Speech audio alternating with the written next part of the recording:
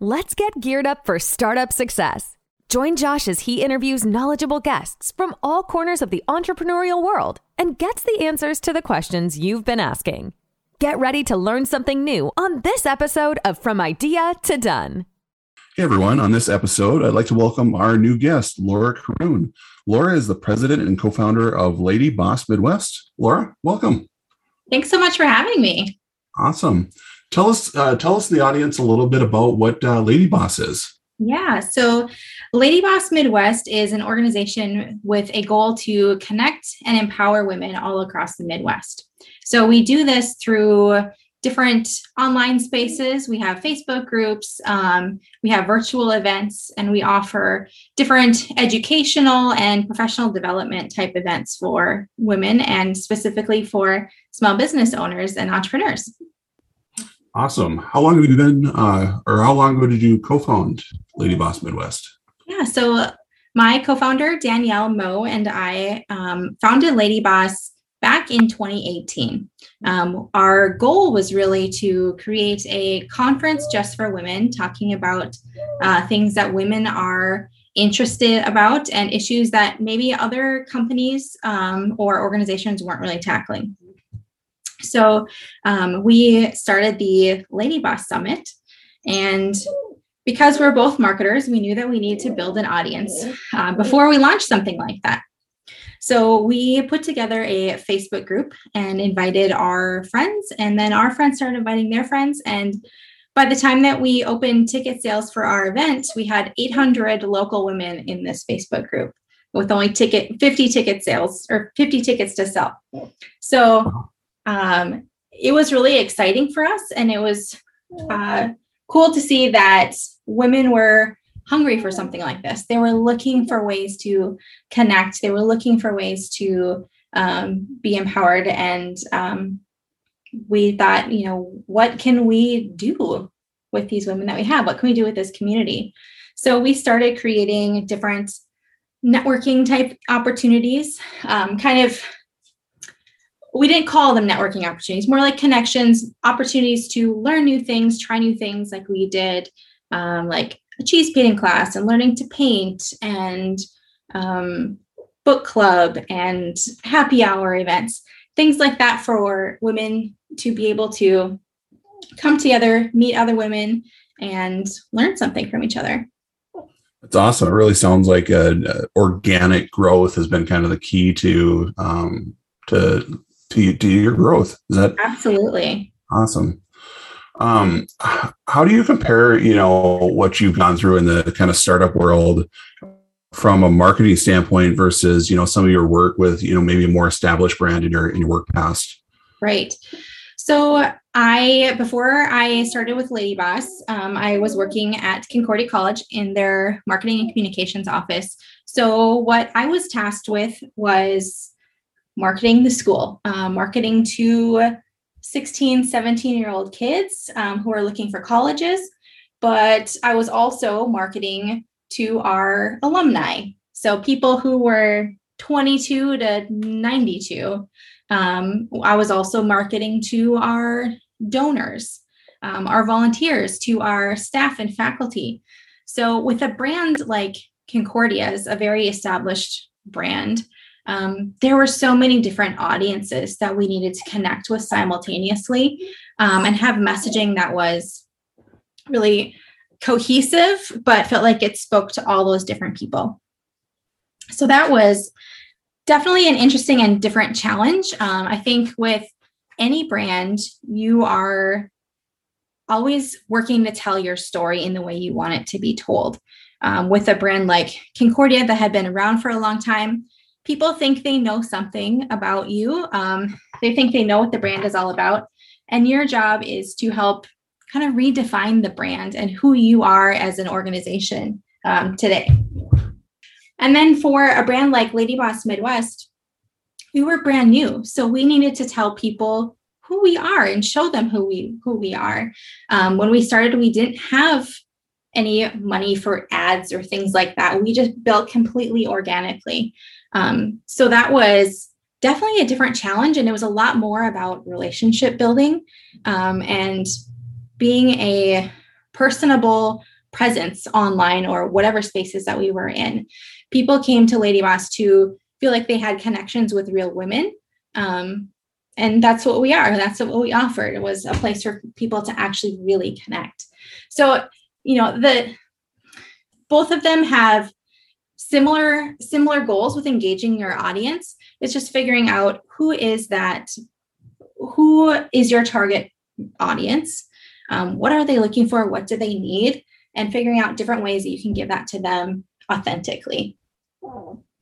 Yeah, absolutely. The thing we found too is that those more established brands have their voice, have their persona, they know who they're talking to. And a lot of times startups are saying my audience is everybody. And if I just capture, 1/10 of 1% of everybody owns a cell phone, we're going to be rich. But you don't really nail the what's in it for me. Why should I care? Right. How difficult was that for Lady Boss, or did that come pretty organic for you and your co-founder?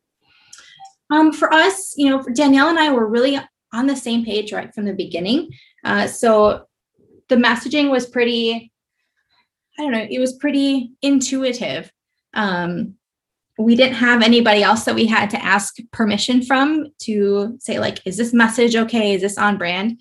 So we really just got to figure out what that was together. So that was very exciting. And it felt really freeing to be able to make something happen from the ground up, really.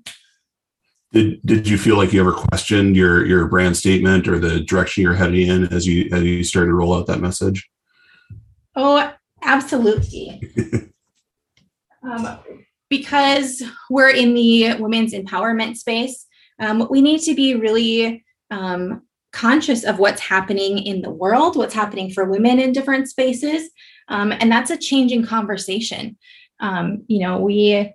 We see there's all kinds of different brands who are, the girl boss type brands or who are working in women's empowerment, and everybody has their own angle, their own messaging. And we're trying to be that space for women in the Midwest. We're never going to be like a women's empowerment organization that is on one of the coasts.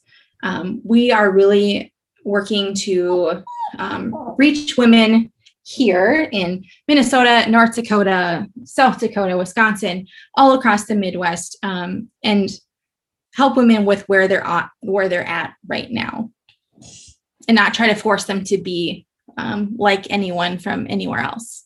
Absolutely. How do you approach kind of the social angle when you're promoting and marketing Lady Boss? I mean, there's 1,000 different social networks and different things out there, and there's always coming out with something brand new. How do you transactionally kind of stay in front of the marketing that you need to be doing? Are you found a few channels that really work well, or is it something that you're testing out kind of new markets? Yeah, I mean, I feel like that is such a moving target, trying to understand where people are at on social. We're lucky enough to have somebody full-time who works on social media for us, who can stay kind of on top of those trends, but also deciding whether or not those things work for our specific audience. We're not doing TikTok dances, as fun as they are. That maybe doesn't really speak to what we're trying to accomplish. But there's a lot of different ways that we can connect, and really figuring out where are the people that we want to talk to. Are they on Facebook? Maybe some of them are on Facebook. How do they want to be talked to there? Are they on Instagram? How do we really engage them there? And what other spaces are they on? Are they on TikTok? Does it make sense for us to spend the time that it takes to create that kind of content? And that's a question that we're just always asking ourselves. But we have seen a ton of engagement and growth for us with Instagram. We are majorly focused on millennial women, and that is where millennial women are at right now. Will we add a TikTok strategy? I mean, that's the direction that people are headed. People who are not even on Instagram anymore, they're moving towards TikTok. And so we just need to keep growing and keep, figuring out where it makes most sense to put our energy and for the goals that we need to accomplish.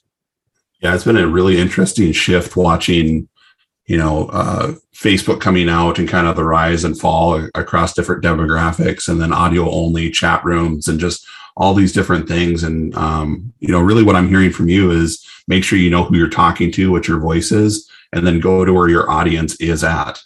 Absolutely. Right. I mean, you don't want to be spending a ton of time creating content that maybe is fun, but isn't actually checking any of the boxes that you need to check, or maybe doesn't feel authentic to your messaging.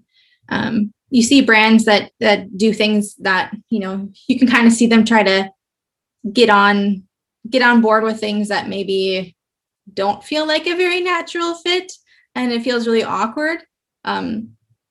So we don't really want to be, we don't want to be doing that. And, we're not trying to get high school students with Lady Boss Midwest. Like, that's not our target audience. So we don't need to be doing what the high school students are doing on TikTok or whatever else. So. Yeah, no, that totally makes sense. So my final question for you is, if there's, a startup founder listening, they're just kind of getting going, what marketing tips might you have for them to start kind of getting their wheels moving? We kind of talked through a couple of the foundational pieces of, target audience, the voice, and then, going to where they're at. But, what would you instruct them to be doing?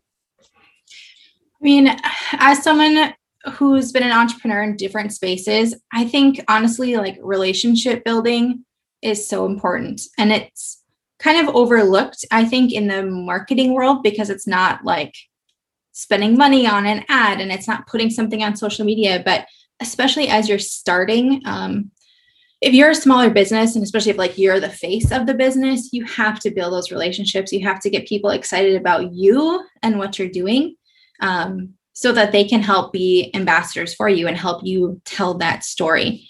That's something that we found with Lady Boss in the very beginning, is people came on board because they knew Danielle and I, and they were excited about what we were doing together.